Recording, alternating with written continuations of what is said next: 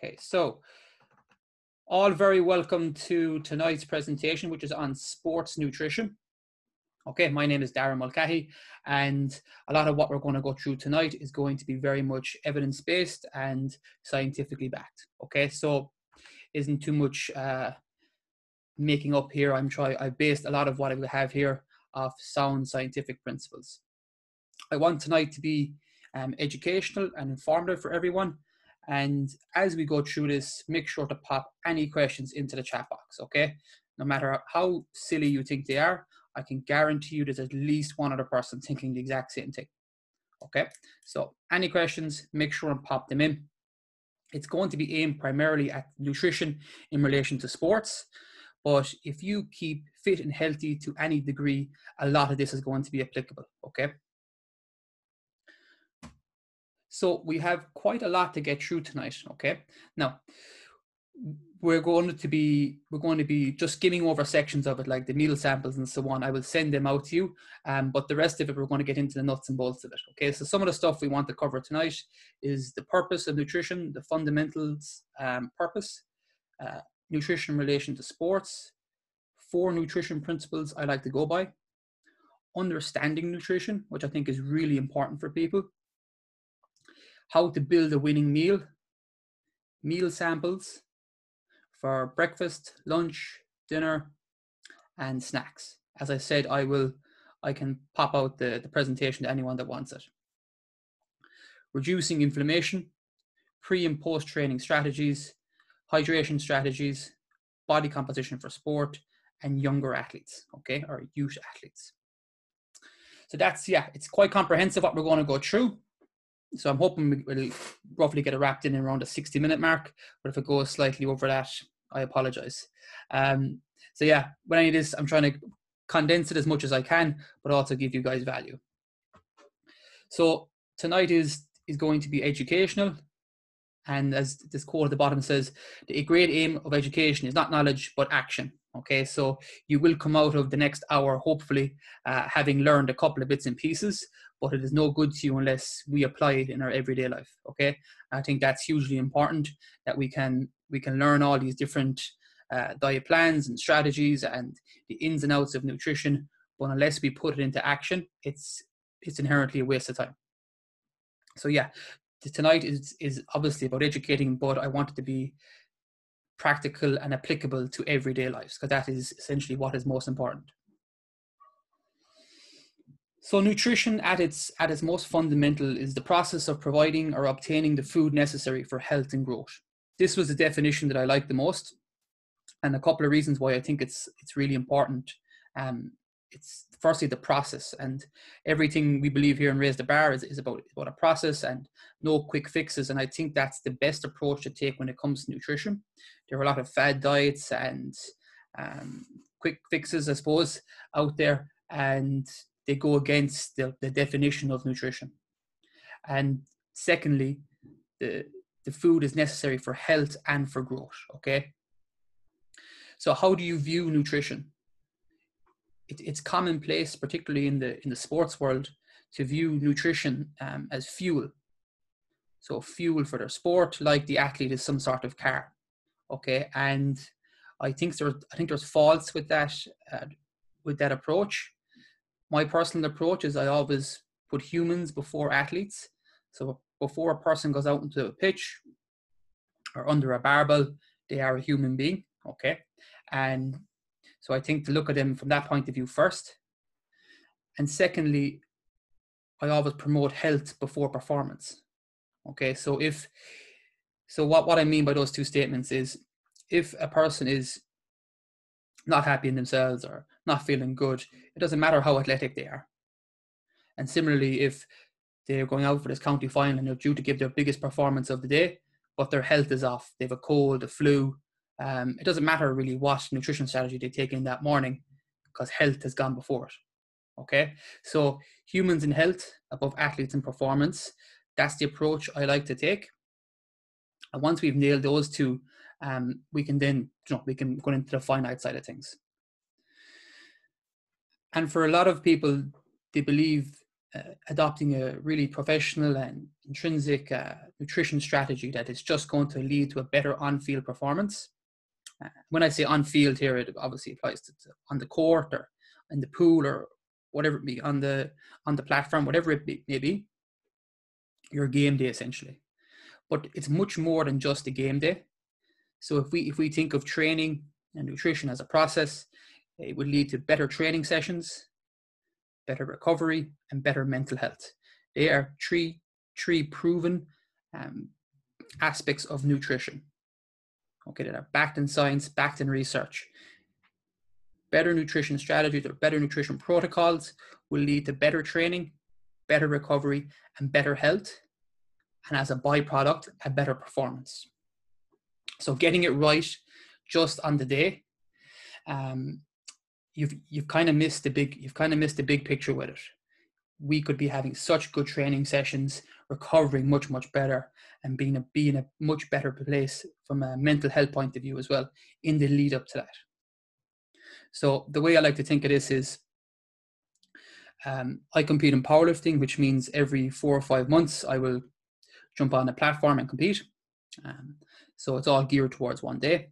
So if I'm just to get my nutrition right for that one performance, and I totally ignore it in the 4 or 5 months before that, I have missed a very big part of the picture.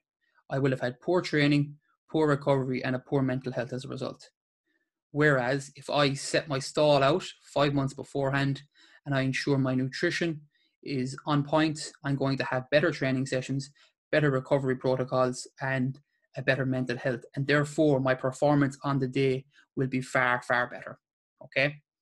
If you are not a competitor, or if your competition, so to speak, or your performance is needed more regularly, like weekly, then it's just this process. It just speeds up a small bit. Okay, that's all. It's the same thing, except instead of waiting every 5 months to perform, you now perform every day or every weekend, or whatever it may be. So, with regards to specifics to sport, a lot of this is particularly field sports, but it will apply to a vast majority of sports. But better decision making, more alertness, faster reaction times, more energy and enthusiasm, repeated sprint ability, and prevention of cramps. Okay, there's some of the positive effects of a good relationship with nutrition. Okay, and you just imagine from the context of something like hurling or camogie, where the speed is so quick that if you can get all these little bits and pieces ticked off, how much of a better response you're going to have to the game. Okay, and the last 3 points, self-confidence, self-esteem, and body composition are all going to be improved as a result of a good relationship with nutrition. If you were to ask any manager, coach, guide, whatever it may be, what is the one thing you would like to give an athlete? It would probably be more self-confidence, probably followed secondly by self-esteem. So if you can make an athlete more confident themselves, feel better about themselves, and be more athletic looking, they're going to be in a far better position than the opposition who ignore all these. So we know that good nutrition practices is going to lead to a lot of positive hormonal responses in the brain, which are going to have the person feeling a lot better about themselves. We know that processed food and junk food does the opposite and has us feeling a little low. Okay. And we're going to go into body composition a bit later on, but just know that it plays a huge role in every sport. And it's one of those things that the more we can get it to the optimal, number one, from the physically playing the sport, but number two, how the person perceives themselves. Okay, so nutrition principles are something that's thrown around an awful lot. Okay, and I think people get lost in them a small bit because they become quite complicated and quite diverse. But for me, these 4 nutrition principles are applicable to anybody playing sport. Okay. Obviously, there will be people that will be just slightly outside this bracket that will need more of an emphasis in one area and less of an emphasis in another area. But for the vast majority of us, these 4 nutrition principles will carry over very well to most sports and to most everyday life. Just before I go on, make sure if you have any questions, pop them into the chat in here, okay, and I should see it. Nutrition principle number 1, food first approach. Okay, so eating organic and whole foods whenever possible, as opposed to processed foods. They would be better for our health and for our performance. Again, something that is backed in research and science. The better the quality of the food, the better the response in the body. Both from like a micronutrient point of view, but also like an immune point of view. So we'd get a lot more bang for our buck, basically. So if you can imagine having 2 chicken fillets from a local farmer versus having 2 chicken fillets from KFC, okay? One is going to be substantially higher in salt and sugar and less, and have less of the stuff we want, which in our case would be protein, okay? The second principle I think is really important is to have balance within our meals and within our nutrition approach in general. Okay, so ensuring energy balance, so the balance of calories in versus calories out, and also our macronutrients are balanced to ensure we get the best result that we want or we desire. So if we are in a calorie surplus, whereby we are consuming more calories than we expend, we are going to get fat. But vice versa, if we are taking in far too little calories and we are asking the body to do an awful lot of work, we won't have the energy to do it. So you can imagine in a sporting context, not having enough energy in the tank and asking the body to do it is going to be near impossible. It's going to break down. Okay, so it's not always excessively eating and putting ourselves into a calorie surplus is a negative. It can sometimes be under eating, particularly if we're involved in an endurance sport where you're going to require an awful lot of energy. If we think just in the picture before this, we had Michael Phelps up, and I believe Michael Phelps during his Olympic regime was up on 8,000 to 10,000 calories a day. Okay, it's quite a lot of food, and you can be damn sure that the vast majority of it was organic and whole foods. Okay. The third really important principle, just to go back on the balance. So we have our energy requirements, but also our macronutrient requirements, so that we have, and we'll go through the different ratios, but a good blend of proteins, carbohydrates, fats, and fiber within our diet. Okay, we don't want to overly emphasize on any one macronutrient, okay, or underemphasize on any one as well. So that's really important that we have balance throughout. So our third principle is going to be routine. So creating a routine that positively affects your relationship with food on a daily basis. So habits are probably the most powerful thing we can create. Good habits with food are probably the most powerful thing we can do. I think the vast majority of people, they know that an apple is better than a Mars bar, or they know that a fillet of steak is going to be more nutritious than a bag of crisps. People know that, but it's just routine is built in to sometimes grab the other stuff. The best example I can think of this is if anyone knows someone that works in the line of it, like a trade, okay, and the classic builder's lunch was like a breakfast roll and a bottle of Coke, whatever it may be. So if everyone is in this routine of getting that, it's very easy to fall into that trap. So as athletes or as sports people, we want to create a positive routine around nutrition. Sports people by nature are going to be very regimental anyway. The game starts at 2 p.m, warm-up starts at 1:30, lasts 60 minutes. There's structure to their day as it is.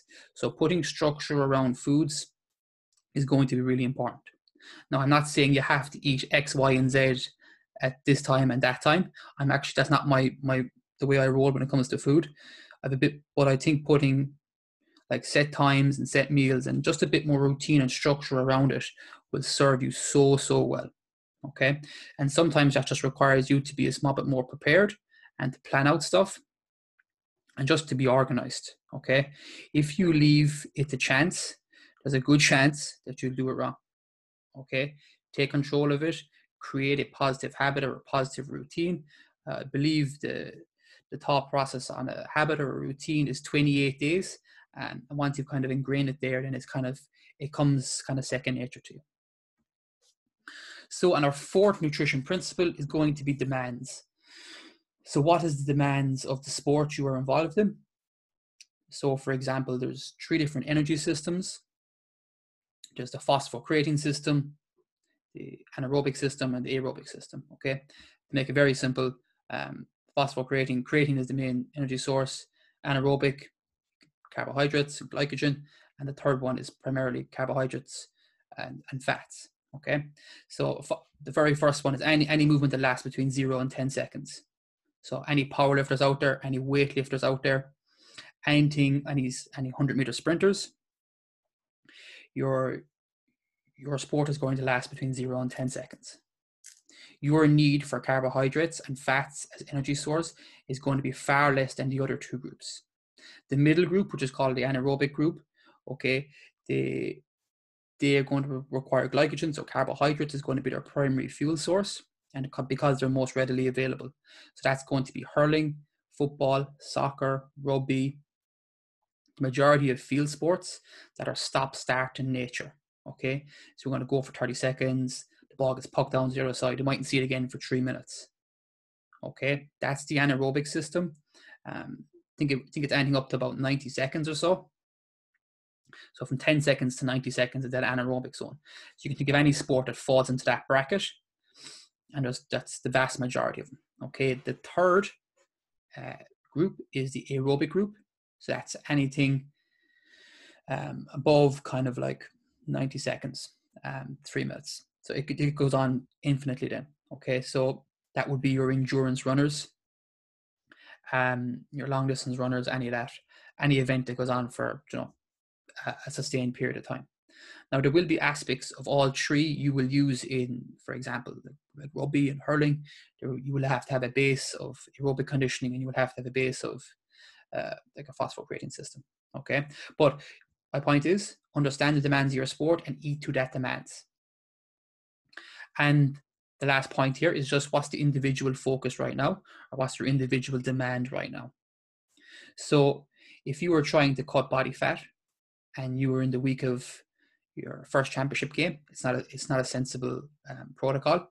You will be depleting yourself of energy, and it's going to have a detrimental effect on your performance. Okay, so there's different times to have a different focus, and that's really, really important. So for another way of looking at this, if powerlifters here or bodybuilders, they will have specific hypertrophy blocks whereby they will look to increase muscle size, and it's important for them to be in a calorie surplus.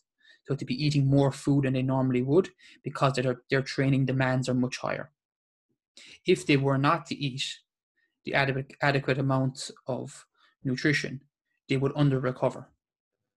So it's this continuous balancing act of pushing the needle, but also eating to the demands of it.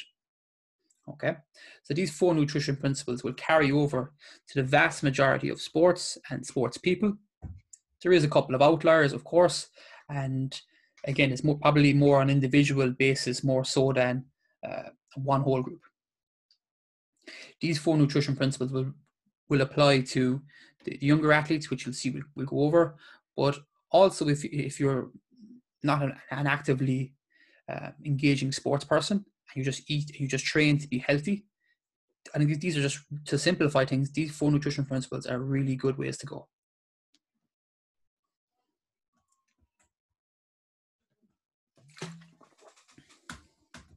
Kind of frozen. Sorry, no, here we go. So now we're going to have a look at the three macronutrients and vegetables and fruit. The idea behind looking at these 3 macronutrients is that I give you just a bit of understanding around them and why we need them. I think it's all well and good me saying eat this, this, and this, but if you don't really know why you're eating it, you're less likely to engage in it, okay? So in no particular order, protein, the function is muscle growth and repair. So again, anyone involved in regular resistance training or weight training, you understand why this is so important. Anyone that's not involved in it, it's also got a huge huge benefit just from general growth, particularly the younger people, as we'll see. We want to have complete sources of protein. So when I say complete sources, they are sources that have all essential amino acids. So most animal sources are going to have this versus your plant type proteins. And protein is hugely important for when it comes to fat loss and muscle gain. So we think off season, we think the vast majority of sports, they will look to either reduce the body fat of some players or increase the muscle size of other players. Okay, very rarely does some guy does he stay as is. So the protein plays a very important role in it. Now the drop side, the protein is that it's a little bit more expensive to buy than carbohydrates, and it's just to be mindful of that. So serving suggestions with regards to protein. So if you're a person that counts their calories to the gram, the daily required or recommended amount is 1.6 to 2.2 grams per kilogram of body weight, or 0.4 grams per kilogram per meal. That's if you're having 4 to 5 meals a day. Okay, we want to be having roughly 25 to 40 grams post training. And if you're like the vast majority of us who doesn't count calories, then using your hand is a very good method, and I'm also going to go through. So you want 2 palm-sized portions is a general rule. Okay, so we'll just say, for example, you are having scrambled egg for your breakfast. You are going to look down. You're either going to have 0.4 grams per your body weight of scrambled egg, or else you're going to have 2 palm-sized portions of scrambled egg. Okay, to make it really simple. You will often find people are under eating on their protein. It's the most common thing I see. Okay, and one reason is because they don't realize the importance of it. The second reason is it is a little bit more pricey, so it does take a bit more planning. But it is very, very doable to have a high protein diet at a very reasonable like amount per week. It is doable. You just need to have awareness on it, and you need to shop around. Okay, so that's protein, hugely important for every sport and for every age group. I cannot go in on this enough. Regular protein in our day is going to be hugely, hugely important. Just regards the fat loss, because I know it's something that does pop up and it's very common. And it's the first thing, again, I will go through is their protein requirements. What's really important when it comes to protein and fat loss is that protein has a satiating effect, which means it makes you fuller for longer, okay? And it also has a higher thermic effect on food, which basically means you burn more calories, okay? So from that point of view, in relation to fat loss, it's really, really beneficial. Okay. Our second macronutrient is going to be carbohydrates, which is going to be our primary fuel source for most sports, particularly field sports, because it's quick to metabolize and oxidize. Okay. I've got a question here.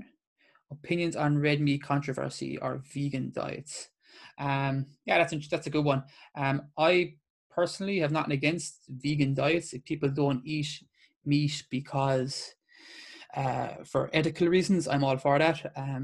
But regards the quality of the protein from vegan foods, it is subpar, and that's you should realize that it is below the level of basically it's not complete. They're called incomplete proteins, which means they don't have enough essential amino acids in them. So what vegans will do is they will merge 2 forms of protein sources to try and get in all their essential amino acids, or 2 or 3, whereas someone just eats a steak and they get them all. The red meat controversy, yeah, like they say red meat can cause a lot of inflammation and kind of a lot of gut issues. I presume that's what you're on about, Isabella. And I don't know, it's an interesting one, because I do know people that are on what's called a carnivore diet, which is where they just eat meat predominantly, and some salt. And they say, so they've told me that their joint pain is at an all-time low, their body fat is at an all-time low, and they feel great. So I guess when it comes to different diets, I think there's merit to a vegan diet, there's merit to a carnivore. But for me, and I probably should have said at the start, probably should say at the start that I look for applying a balanced approach to it. So my take on it always been just to go with as much balance as possible. These like red meat, a diet high red meat, or a diet predominantly like vegetarian or vegan, they're extremist in my opinion. And yeah, some people get on really good results. Other people it's not as suited for. What's the effect of eating too much protein? Like, okay, so if we'll just say, for example, they've done studies done to show people eating up to 4 grams per kilogram of body weight, and there wasn't really any negative effect. But if you can imagine, okay, first of all, it's going to be really hard to eat that amount of protein. Number two, it's probably going to be hard enough to break down in the gut. But the third one that I would see more so, you've got a set amount of calories to use. If you're going to use up most of your calories on protein, like protein there isn't much energy released from protein. So like fat and carbohydrates have far more energy. So you won't have, you're essentially kind of wasting your calories a small bit. Because after like 2.5 grams per kilogram of body weight of protein, after that, it kind of loses its effect. Like it's not going to like speed up fat metabolism or muscle building past that. Once you're kind of hitting about 2 to 2.5, maybe 3, like that's plenty, in my opinion anyway. Okay, so yeah, they're two good questions. Okay, so carbohydrates are a primary fuel source. They're quick to metabolize and oxidize. They're extremely important for digestive health. So we have like fast carbohydrates and slow releasing carbohydrates. Slow releasing would be like oats and sweet potatoes and pastas, all that kind of stuff. They take a couple of hours they're kind of like obviously more slowly released into the system. And a faster releasing carbohydrates would be more sugary based stuff like fruit bars and fruit and so on. Okay. So this idea of carb loading, because I know it's a question that comes up a lot when it comes to sports. Okay. The science behind it is like bar an event lasts over 90 minutes, there's kind of really no need for it. It will increase your time to exhaustion, but you will be heavier as a result. Okay, probably should have explained what carb loading was. Carb loading is in the lead up to an event that you would eat an extra amount of calories in your days leading up, and you would taper back on your training. Okay, so that does two things. Number one, you're not going to burn off all the glycogen in the muscle stores because the training isn't as hard. But number two, you're going to have more glycogen in the muscle stores, so essentially more energy to use up. Okay, but bear in mind, for every gram of carbohydrates you have, you're going to have 3 molecules of water attached to it. Okay, so the water is going to make you heavier. So this is why when someone's doing a weight cut, they will load up in water, and then they will reduce their water, but also reduce their carbohydrates at the same time. When you have carbs, you are going to have water attached to it. It's just where the molecule is broken up. So carb loading, for the vast majority of sports, particularly amateur, there is no need for it. So serving suggestions, if you're counting grams, okay, so between 3 and 5 grams per kilogram per day. So for 80 kilos, multiply that by 5, it's 400 grams, break it up into 4 meals to 100 grams per meal. So moderate to high levels of training, you can obviously increase that. Why would you increase that? Because carbohydrates is your primary fuel source. You will need it for more energy. And endurance athletes can have anything up to 12 grams per kilogram per day. That's a lot of carbohydrates to get through.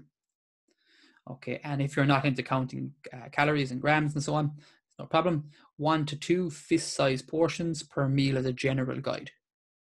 Okay, so just bear in mind that anytime we use the hand measurement guide, that it's not going to be as accurate, just as long as you know that. But it's a pretty good guide. Okay, so that's carbohydrates. Next, we're going to move on to, why is this not moving for me? Apologies. No, sorry. Next, we're going to move on to fat. So fat, again, is another source of energy, but just bear in mind it is going to be a bit more calorie dense. So the role of fat is also to protect our organs. We want the vast majority of our fat sources to come from unsaturated fats. Okay, so the serving suggestion here is roughly 1 gram per kilogram is a daily amount. And again, so we use our thumb on this, so it's a far smaller portion size. Okay, and just on this, right, I think the portion size is where a lot of people get caught up when it comes to fat, and they get a little bit confused. So if you take, for example, the bottom, the avocado, I'm going to be slightly off here, but I think the portion size for an avocado is about 1/6 of an avocado or something like that, or even as in an 8. It's basically the size of your thumb. And you can tell by looking at that picture that your thumb is only going to take up a very small portion of the avocado. Yet how many people cut up a full avocado, chop it up, and eat the full thing with toast, and they perceive it as being extremely healthy. And that's what I want to try and get at tonight, that it's this awareness that sometimes stuff we perceive to be extremely healthy might not be as healthy as we actually think, or might not be in the right amounts that we need. Okay, so just to be mindful of that the portion size for fat is a lot smaller than a lot of the other macronutrients. So, but there is some really good examples like milk, especially organic milk, and peanut butter. Like fat is really, really important, especially from an inflammation point of view. So, not to be neglecting it either is really important, because it is needed. Okay, and our last, this isn't vegetables and fruit isn't a macronutrient, but I kind of include it as, okay, so they're a great source of fiber. They're really good for our gut and for immune health, and they can be beneficial for weight loss.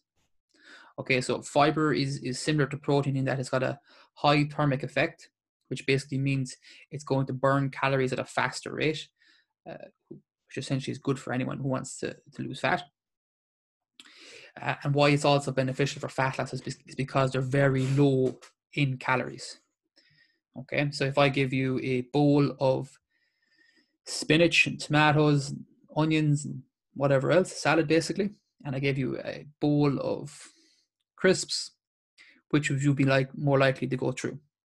The crisps, yet they would probably be 6, 7, 8, 9, 10 times the calories. Okay, so we can fill up the plate an awful lot more when it comes to vegetables and fruit. Okay, so the recommended amounts is 5+ servings daily, or 2 fistfuls per meal.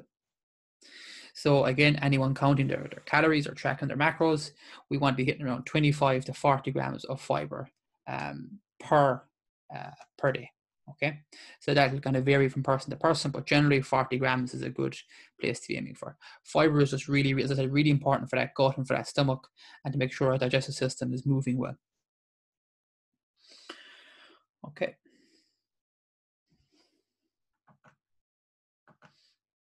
This is just a summary of what we went through. So the 4 macronutrients, their purpose, good examples, and there's plenty more examples as we go through it, but also some bad examples. Like I was saying, bad is probably the wrong term, maybe not as good, but again, if a person is trying to fuel, and they have the option of the KFC chicken versus the farm rare chicken, which is going to be better for the body. Okay, and we've got all the generic portion size on the right hand side using the hand. So it's just to be aware as when we're picking up our meals as we go along, and we're educated. Okay, but these 4 areas, these are going to make up the vast majority of our meals. So that's why I've into such detail on them. Is these are going to pick up the bulk of what we eat. Okay, it's very much outside of that bracket. Now there is going to be a small crossover, right, between like protein foods and fat foods, carbohydrate foods and fat foods, or whatever it may be. There's going to be a small kind of interchange there. It's also worth mentioning that fruit and veg is going to cross over heavily with carbohydrates as well. Okay, particularly fruit, because it's going to be a source of sugar, so it's going to be fall into that fast-releasing carbohydrate bracket. Okay, so building a winning meal. Like I said, guys, any questions, pop them in as we go along, and I'll answer them as we go through. But building a winning meal, okay, this is my approach. And look, it's worth mentioning here that this is a general approach. Depending on your sport, the demands of your sport, the time of the year, this will vary ever so slightly. but I think this is a really good template to start off with when it comes to putting together your meals, okay? And look, we'll start at the bottom, and I have put protein at the bottom. And I think for most cases, protein is the most important to get right first. Once we have gotten that right, we can then look at like adding up the rest of the bits. But we get our protein in order first, and then we build from there. So on a Sunday night, you should know what your 4 sources of protein are going to be for that day. Okay. Fruit and veg is next. Again, from that point of view of health. So our gut health, our immune health, and if you remember way back at the start, health precedes performance. And that similar approach applies to protein, whereby the function of protein is muscle growth and repair. It doesn't repair, again, well, that all comes back to health. Okay, and then our last two are carbohydrates, and then finally fat. So protein, most important, followed by fruit and veg. So that will give you pretty much a low calorie, but like high nutrient meal. And then you add your carbohydrates and your fat to that. Okay. Most people will flip that on its head, and they will have a diet primarily focused around carbohydrates and fats. Why? Because they taste nicer. They're far more palatable. They're way higher in sugar. Okay. Which got that almost like addictive nature to it. And number 3, they're much more affordable. And number 4, they're always going to be in your face. When have you went up to a shopping till and a fillet of steak is lying in front of you? It's not how it works, because it doesn't sell that way. Okay, so the stuff that our bodies needs, we have to go looking for them, and we have to use our imagination. They're hidden in different parts of the shop. Okay, but as a rule of thumb, when you're shopping, protein, fruit and veg make up the bulk of it. Carbs and fats fill out the rest of it. Now, as I said, this is a very general approach. If I had someone that was going running a marathon, then the carbohydrates would be their primary macronutrient I would be working on. Okay, so ensuring carb loading isn't taking place. If they don't have the carbs in their system, they don't have the energy, they can't do their sport. The amount of carbohydrates and fats needed to play like hurling or camogie, rugby is not as much as you think. And even on the other side of that scale, powerlifting, weightlifting is pretty much non-existent. Whereas protein to ensure muscle growth and repair is happening, fruit and veg to ensure we're healthy and our gut is functioning properly, that is far more important. Carbs and fats are, they're easily accessible, they're everywhere we look, and they aren't as important for the sport. Okay, so like I said, this is a very general approach, but I think it's a good starting point for 90% of people. Again, coming back to that person that maybe isn't actively in sport right now, is just training to be healthier and fitter, this is definitely suited for you. Okay, particularly if you want to lean up or you want to tone up, again, this will be very much suited for you. Okay, so next we're going to look at building a winning meal and just some different plate examples. So the first one is like a maintenance or a moderate workout type session. So the plate is divided in half. So one half we've got vegetables and fruit, takes up about 50% of the plate. And the other 2 quarters, so it's going to be quarter protein and a quarter carbohydrates or starch. Okay. Again, it goes without saying we want good sources of this. Okay. The second type is a diet where we are emphasizing gaining muscle or in heavy training. And here we see a reduction in the vegetables and fruit and an increase in the protein and starch. So why would that be? Because the heavier training means more energy requirements for the body. So there's going to be more muscle fiber broken down, more protein. The starches or the carbohydrates where the energy comes from, we're going to have to deposit some of the energy, some more carbohydrates into the system as well.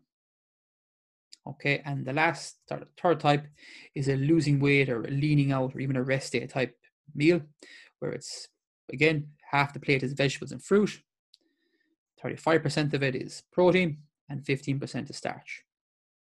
So when you look at that, why would 15% of it, why has it gone down so low here? Why has it gone down to 15% carbohydrates? Because carbohydrates tend to be a bit more calorie dense than protein and vegetables. It's also worth mentioning that It goes without saying that fats will be included in each of the meals here, just a thumb-sized portion. But it gives you a good idea as to how you would break up your meals and how you would design your meals depending on the demands of your sport and the demands of the year. So for that person who is, just trains to be healthy, or they're happy with their body composition, they just want to focus on their sport, the maintenance or moderate workout type plan is really, really good.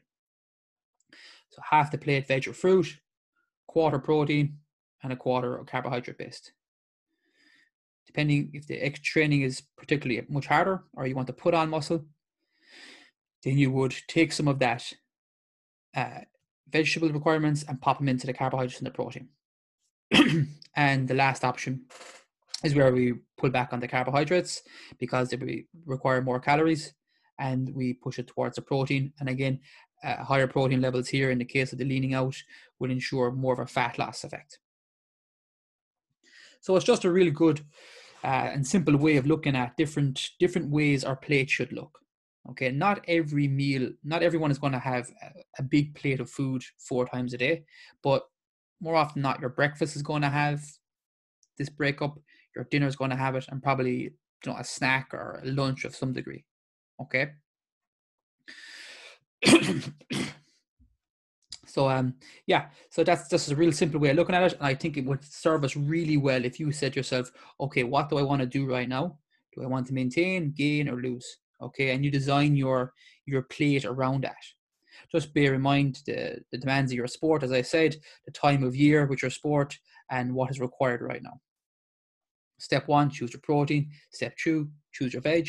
Step 3, choose your carbs. And step 4, choose your fat. So fat isn't in the examples here, but you would obviously add it in.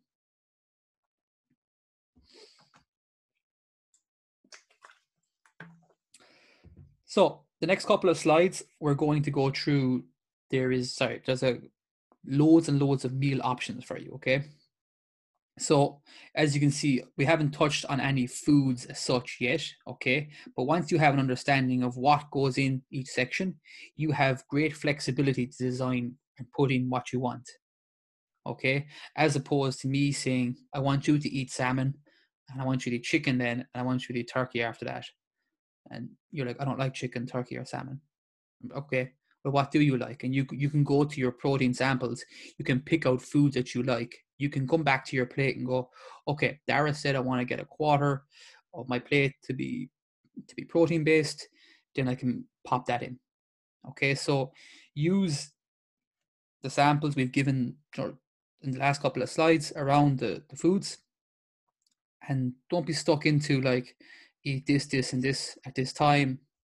I know structure is really important and meal plans are great and all that, but sometimes they're just a cop out. If you have education and you're aware about the stuff, you can eat anywhere as you go once you have a bit of education around the matter. That's what I really wanted to give to people tonight. But anyway, here is some just examples if you want to freshen things up. So here is 10 breakfast options. So smoothies, omelets, smoked salmon, yogurts, porridge, eggs, muesli, and so on and so forth. Okay, as I said, I'll send all these out to you anyway. Lunch options, omelets, mince, soup, turkey slices, chicken salads, sandwiches, overnight oats, and dinner and snack options. So there's tons and tons of stuff there. There's probably 40 different examples. So there's plenty of variation there, okay? Once you have an understanding of what goes into food, and it's not that complicated really, okay, you can pick out the foods that you like and pop them in there. Once you've got the sound principles, the 4 nutrition principles nailed down, you know what phase of training you're in right now. Are you gaining, maintaining, or losing? From there, you should know exactly either what gram to the gram you're looking for in certain foods, or size going off your hands, or using the plate examples. From there, you just pick the foods and pop them in. So just to be mindful not to overemphasize on the likes of carbohydrates and fats. I think that's really important just to reiterate once more, because they're designed in a way that the bigger scale wants you to overconsume on them. Okay, they're cheaper, they're more readily available, they're in your face. Don't be fooled. Okay, Start out your protein, start out your veg first, and go from there. Okay, so just getting into pre and post training strategies now. So we're just changing gears ever so slightly. So pre-training or pre-competition, however you want to look at it, this is in relation to most sports. Okay, so 3 to 4 hours before training or competing, we want to consume a meal containing slow releasing carbohydrates. This can contain protein and fat also, but we want roughly 50% of this portion to be based on good quality carbs like sweet potato, whole grain rice, and whole grain pasta. Okay. 30 minutes before training, we want more fast-acting carbohydrates, so fruit bars, dates, raisins, yogurts, and so on. Okay, so a couple of hours beforehand, more slower releasing, and then 30 minutes beforehand, just something light that's going to act much more quicker.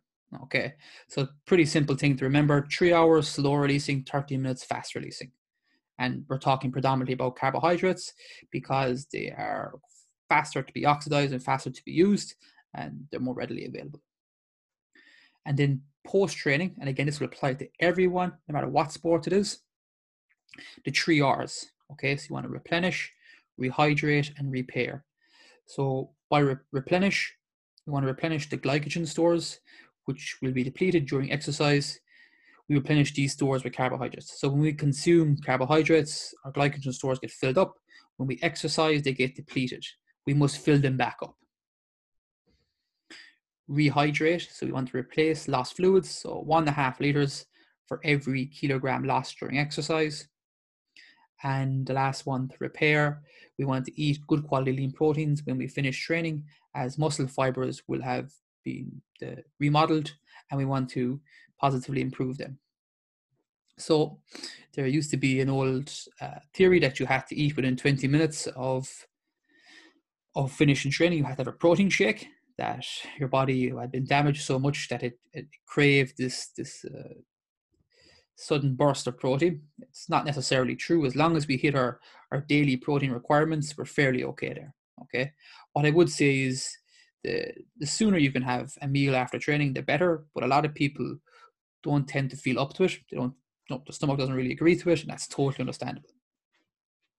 And this would be slightly individual, like pre and post training strategies. Like some people might want to eat for 3, 4, 5 hours before it. Okay, but just have awareness around it, that we do need something slow releasing in our body a couple of hours beforehand. And if we're feeling up to having something a bit more faster releasing closer to the game or closer to the competition, that will be beneficial for us too. And again, they can be quite light little snacks. Post training, the 3 R's: replenish, rehydrate, repair. Some sports will cause rehydration will be hugely important, and for other sports it won't play as much of an issue.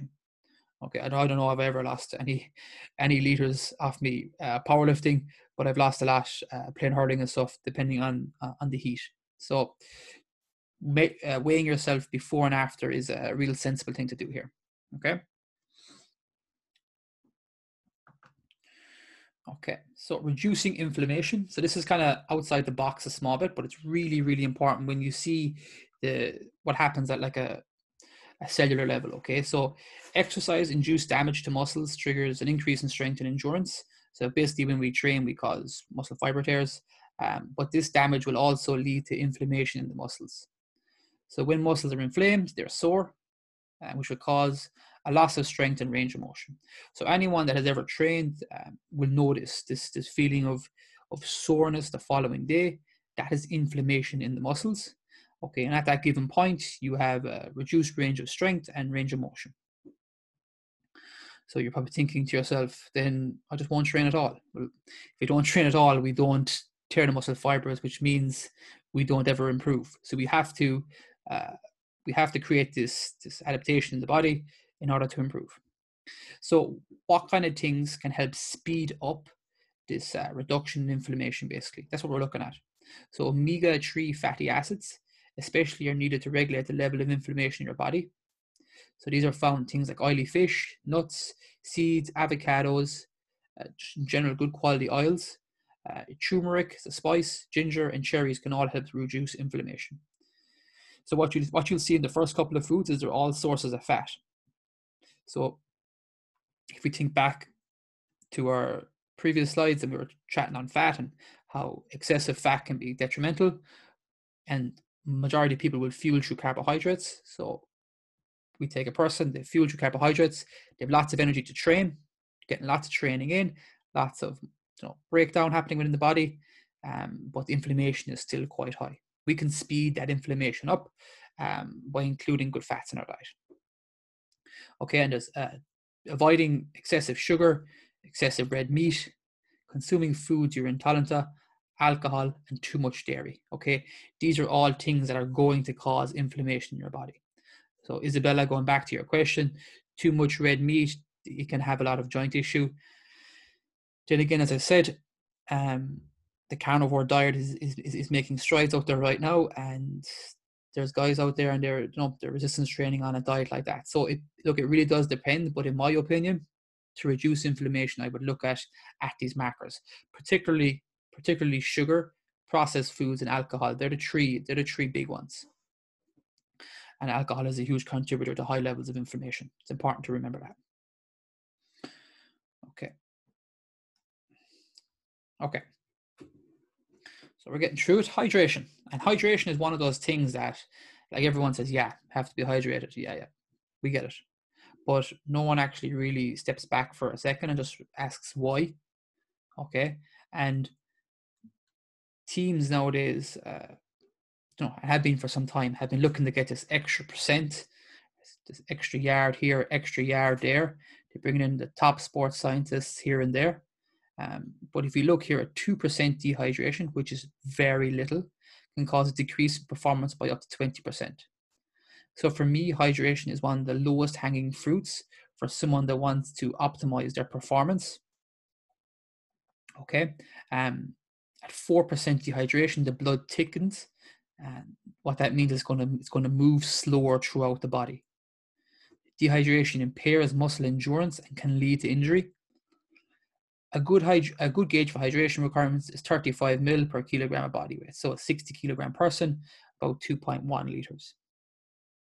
And this will vary a lot from person to person due to sweat rates of individuals. We'll see that with adolescents, they'll sweat an awful lot more, so they'll need more water. And for me, hydration is very controllable. During training, try to be constantly sipping on water. Avoid massive gulps. This can lead to stitch or cramping. Again, that's more relevant to kind of a field sport. But the first line, hydration is very controllable, is applicable to absolutely everyone. Water, it's free, it's readily available. It's just a matter of putting it into your mouth and drinking it. So this hydration chart here on the right is the simplest way of checking if you're hydrated or not. So we're looking for a peachy to a clear colored urine. That's optimal or well hydrated. When it starts to go to like a yellow color or brown color, you're in trouble. And at that point, you're dehydrated. So if you're going on to a pitch for a game and you go to the loo beforehand and you see it's this color, it's too late.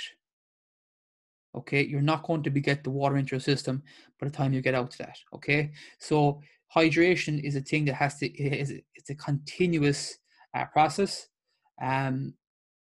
So we need to be constantly keeping on top of it. Okay, what would be considered overhydration? Yeah, it's a good question. Overhydration, and I actually think, to be totally honest, I fall into this bracket myself at times.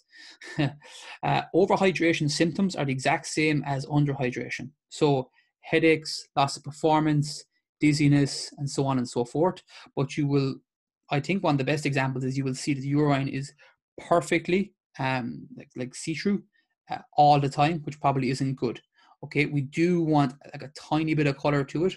Again, this is getting very much into the intrinsics of it, but we do want a tiny bit of color to it, but we just don't want it like yellow or brown. What would be considered over? Like what I would do is I would work out is required for you. So your 35 ml by your body weight. And from there, you will be able to find out exactly how much you should be having per day. And then just maybe drink that for a day and see, oh God, that's way less than what I normally do. That's way more than what I normally do. And that will give you a very good idea as to what your kind of hydration has been up to that point. So yeah, hydration, overhydration is definitely an issue worth being mindful of as well. That people can get obsessed when it comes to water and it's constant need to drink it back. As I said, sometimes I feel like I'm falling into that bracket myself. It's just all habits. But yeah. Okay, so hydration, so important. Like 2% dehydration can cause a decrease in performance by up to 20%. That to me is just like the lowest hanging fruit of all this. For anyone involved in a club or around a group of people, putting one of these charts in the changing rooms is a real good idea. And even beside where it says hydrated on top, just like good team player, and where it says dehydrated, not a team player, because they're taking so much, taking up to 20% from the team. Okay. So it's a little bit something different, okay? But very much related to nutrition. So body composition. And this is something I'm really I'm passionate about when it comes to this, okay? Particularly when it comes to sport. So every sport has an ideal body composition. Every sport and every position has an ideal body composition. Is probably a better way of phrasing that. Okay, so what does your sport require? So we're going to look at the bottom here at Cian Healy, okay, who in my opinion has an optimal body composition for an international prop forward, versus someone like Johnny Sexton, who is probably 30 kilos lighter than him, and he plays out half, yet Johnny Sexton has an optimal body composition for his position. Okay, so two different positions, yet both men with optimal body compositions. Okay, so in a sport like rugby, that will be the case, that different positions will have different shapes and they will have different requirements. The body composition for a strongman or a sumo wrestler is going to be very, very different to that of a hurler. So in those sports, particularly strength sports, they will look to have excess body fat because more mass means more potential to move weight, basically. Okay, and their sport is driven off that fact. But in relation to something like a hurling or a football, soccer, there is a kind of a general marker where we want to be. So if you look at the graph at the bottom, we want to be somewhere in between that 6 to 17 mark. Okay. So for anyone listening to the audio, so for men, it's essential fat is between 2 and 5%, athletic range between 6 and 13, fitness is between 14 and 17, average is 18 to 24, and obese is 25 and up. Okay. So a lot of the strong men and the sumo wrestlers would fall into that bracket of obese, but it's intentional. A bodybuilder up on stage or Conor McGregor weighing in, he's going to fall into that 2 to 5% body fat. But you could see how either side of that spectrum would not be optimal for hurling or for rugby. If Conor McGregor was to come onto a hurling pitch with 2% body fat, he wouldn't have the energy nor the weight behind him to do that. Similarly, if somebody who was 25% body fat, they wouldn't be able to get around the pitch. Okay, so different sports have different demands from a body composition point of view. And the closer we can get to the optimal, the better it is going to be for us. So every club in the country here, in most sports, they're going to have a strength and conditioning coach. Okay, and I myself am a strength and conditioning coach with a number of different teams, and I've been so with different sports. And things managers will want for players to be faster, to be stronger, to have better endurance, stay less injury prone, and have more confidence. And all of these things can be achieved if you have less body fat. If I'm 100 kilos and I lose 5 kilos, I now have 5 kilos less to carry around. I'm going to be faster. My power to weight ratio is going to be higher. So if anyone's ever ran with like a weighted vest on, they'll know exactly what I'm talking about right now. That excess body fat, if we can remove that, it has a huge effect. Okay, again, 100 kilos down to 95 kilos, that's a loss of 5 kilos. That's 5 kilos less stress on our ankles, our knees, our hips, Okay, all these joints that are weight bearing. So it's hugely important from that point of view as well. And lastly, from a confidence point of view, okay, most people, men and women, young, old, doesn't matter, they want to be at a body fat percentage that they are happy with and that they are confident with. Okay, this isn't a body shaming statement. This is just common sense that people, everyone, myself included, want to be working towards a body composition that we are happy with and that will increase our confidence. And I think that's just that when it comes to like strength conditioning, or all this training we put in, and the lowest hanging fruit of them all is body composition. If we can get lads leaner and ladies leaner, then we are in a great position to be far more athletic. It's just easier to do it. Okay. And there's probably someone on the line here going, hang on a second, what about so-and-so that was a great footballer or a great hurler and he was carrying a few extra pounds? And there is outliers to this, most definitely. But I think the 95% of the top athletes in the world, they fall into this athletic or fitness range. I think we can always learn from the people that are at the top of their game. What are they doing? How are they looking? And so on. Using the preseason as a time to improve on body composition is an intelligent approach, as it won't affect pitch sessions. And as I said, the confidence that comes with being lean is hugely important. I cannot emphasize that enough. Nutrition is the single most important factor to improving body fat percentage. So that's why it's in here. Okay, you cannot out-train a bad diet. I don't care who you are not going to out-train a bad diet. Train as hard as you want. If you eat crap on top of it, you're going to keep getting fatter. Getting lean is actually not that complicated. It is, look, we're going to go back over all the factors we've done, but like it comes down to reducing what we're taking in. You can't just keep expecting to train it off. That's kind of an old school mentality. It's not really true. It's very, very hard to do it. Okay, so getting your nutrition bang on is the single most important factor to improving body fat percentage. Okay, and it's just worth noting that the female percentage are all a little bit higher than the male percentage, and that's just to do with female genetics and body types. They have to carry more body fat than males, just do with reproduction basically. Okay, so our last slide for tonight is going to be on younger athletes.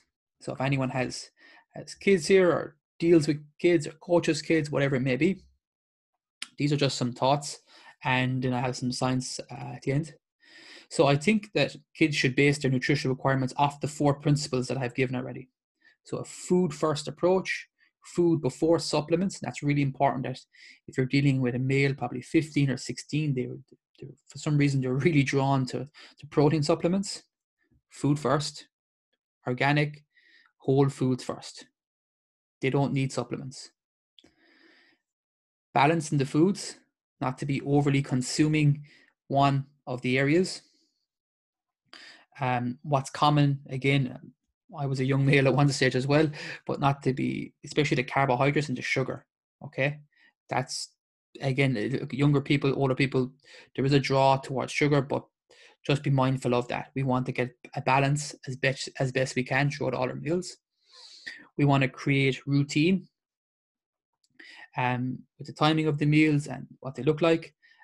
It's going to put them in really good state to have habits for lifelong habits, basically, that will serve them really, really good. I spoke to a guy before, and he was a researcher in the field of obesity, and I was just having a chat. He said basically that he feels that habits and routines are more to cause, or one of the biggest causes of obesity, more so than the food or the food choices or this and that. Okay, was the habits and the routines these people had built up. They were just impossible to break. So I think the power of routine, the power of habits is not to be underestimated. And if you can ingrain really good routines and habits with a young male or female, it's amazing. It's really good. And also the demands So a younger adolescent is going to need more calories, as it's because they will burn, they will expend approximately 25% more than adults, and they're going to need protein for growth and calcium. Okay, so therefore, I think if we can nail those four with kids and adolescents, teenagers, they will serve them really, really well.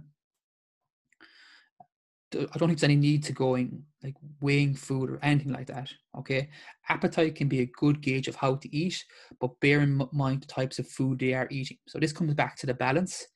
If the diet is predominantly like carbohydrate based, then yeah, they can feel hungry all the time. I know I did when I was 15 or 16, but I also realize now that there was very little protein in my diet.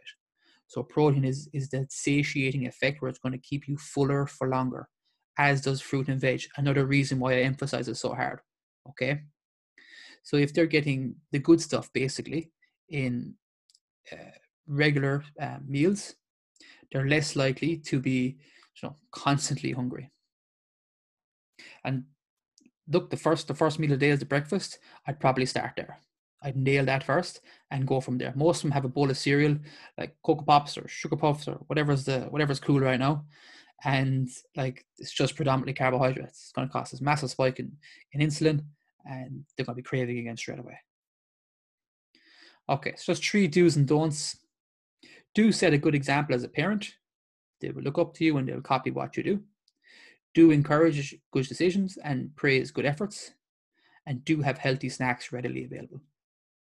If there's nothing healthy there, they're going to snack on crap. They have no other choice. They'll take a $5 out of your purse and they'll go down to the shop. So have that stuff available for them. 3 don'ts. Don't label as a diet. I just think that, and again, this is a personal thing, but I think labeling it as a diet with someone young, it just I don't know. I just think that it sends off kind of negative signals to the child, and eating disorders may come down the line. I know that there is research into the stigma of diets and how it can lead to eating disorders. So from that point of view, I don't tend to label stuff. I wouldn't tend to label stuff as a diet around a younger child, but that is my own opinion. Don't use food as a reward. Again, similar to above, that stigma. And don't ban foods or proclaim they will make them fat. Just educate them. Okay, so like if a young teenager could learn the idea behind energy balance, it would serve them so well for the rest of their life, particularly if they were somebody that struggled with their weight or was weight conscious. If that idea was just explained to them, and it's not that complicated, if I can learn it, anyone can learn it. If that idea was explained to them, that there isn't just that to be banning foods, or it just creates this kind of the wrong impression with food at a young age. Okay, particularly if they're athletic kids and they're involved in groups and all their mates are going getting whatever it is, bag of crisps, and they feel like they can't because their parents have banned it. I just think it sets them up for a bit of, the wrong road maybe. And some specifics when it comes to younger athletes, they can expend approximately 25% more calories than adults in certain exercises. Protein is most definitely needed, but from good sources, there's no need to supplement. Remember, protein is needed for muscle growth and repair. Younger male and female going through puberty or whatever it may be, there's going to be a lot of growth and repair happening there. Okay, and they're much more susceptible to dehydration to adults. For each kilogram they lose, again, they drink 1.5 liters. Just be mindful of that. And I think that kind of goes without saying that teenagers tend to sweat an awful lot more. That's kind of, I think most people kind of get that. What healthy snacks would you recommend? Okay, so healthy snacks, I'm going to presume you mean in relation to a child. Yeah. So healthy snacks. So you can use any of the 10 snacks we have I've given in the sheets below. But again, if we come back, what do we want our the basics of our meals to make up? So we want to look predominantly around the protein side of things and the fruit and veg, and then we tuck into the carbs. Okay. But we want the foods to be primarily like whole grain, minimally processed foods. So stuff like yogurt, really, really good. Like Greek yogurt, even better again. Fruits, brilliant. I guess then just having like, just having like even like tuna and stuff, or crackers and cheese, that kind of stuff can all help. Snacks with teenagers is probably the hardest part. I guess if you could engage them predominantly with their meals and ensure they're quite full from them, not snacking a whole pile, but having fruit on the go is going to be really important. If you're looking for something that kind of crosses over between that, it's a snack, but it's good for us, but it tastes really nice. Like protein balls are a real good example, like homemade protein balls. And like, why not even, get your child to make them, do you know what I mean? And, you kind of make them together. It might be a bit of fun, and I think it would serve them really, really good. Like homemade energy balls or protein balls will be really, really beneficial. They're easy pick up. You're not going to eat a whole pile of them because they're quite tough. They're quite they're quite heavy. So yeah, that'd be really good. Some good ideas. Myself, what I'm big to snack on is stuff like quark. So there's a fitness quark in Aldi. It's really high in protein, really filling. I love it. Stuff like biltong. Fruit, big fruit guy.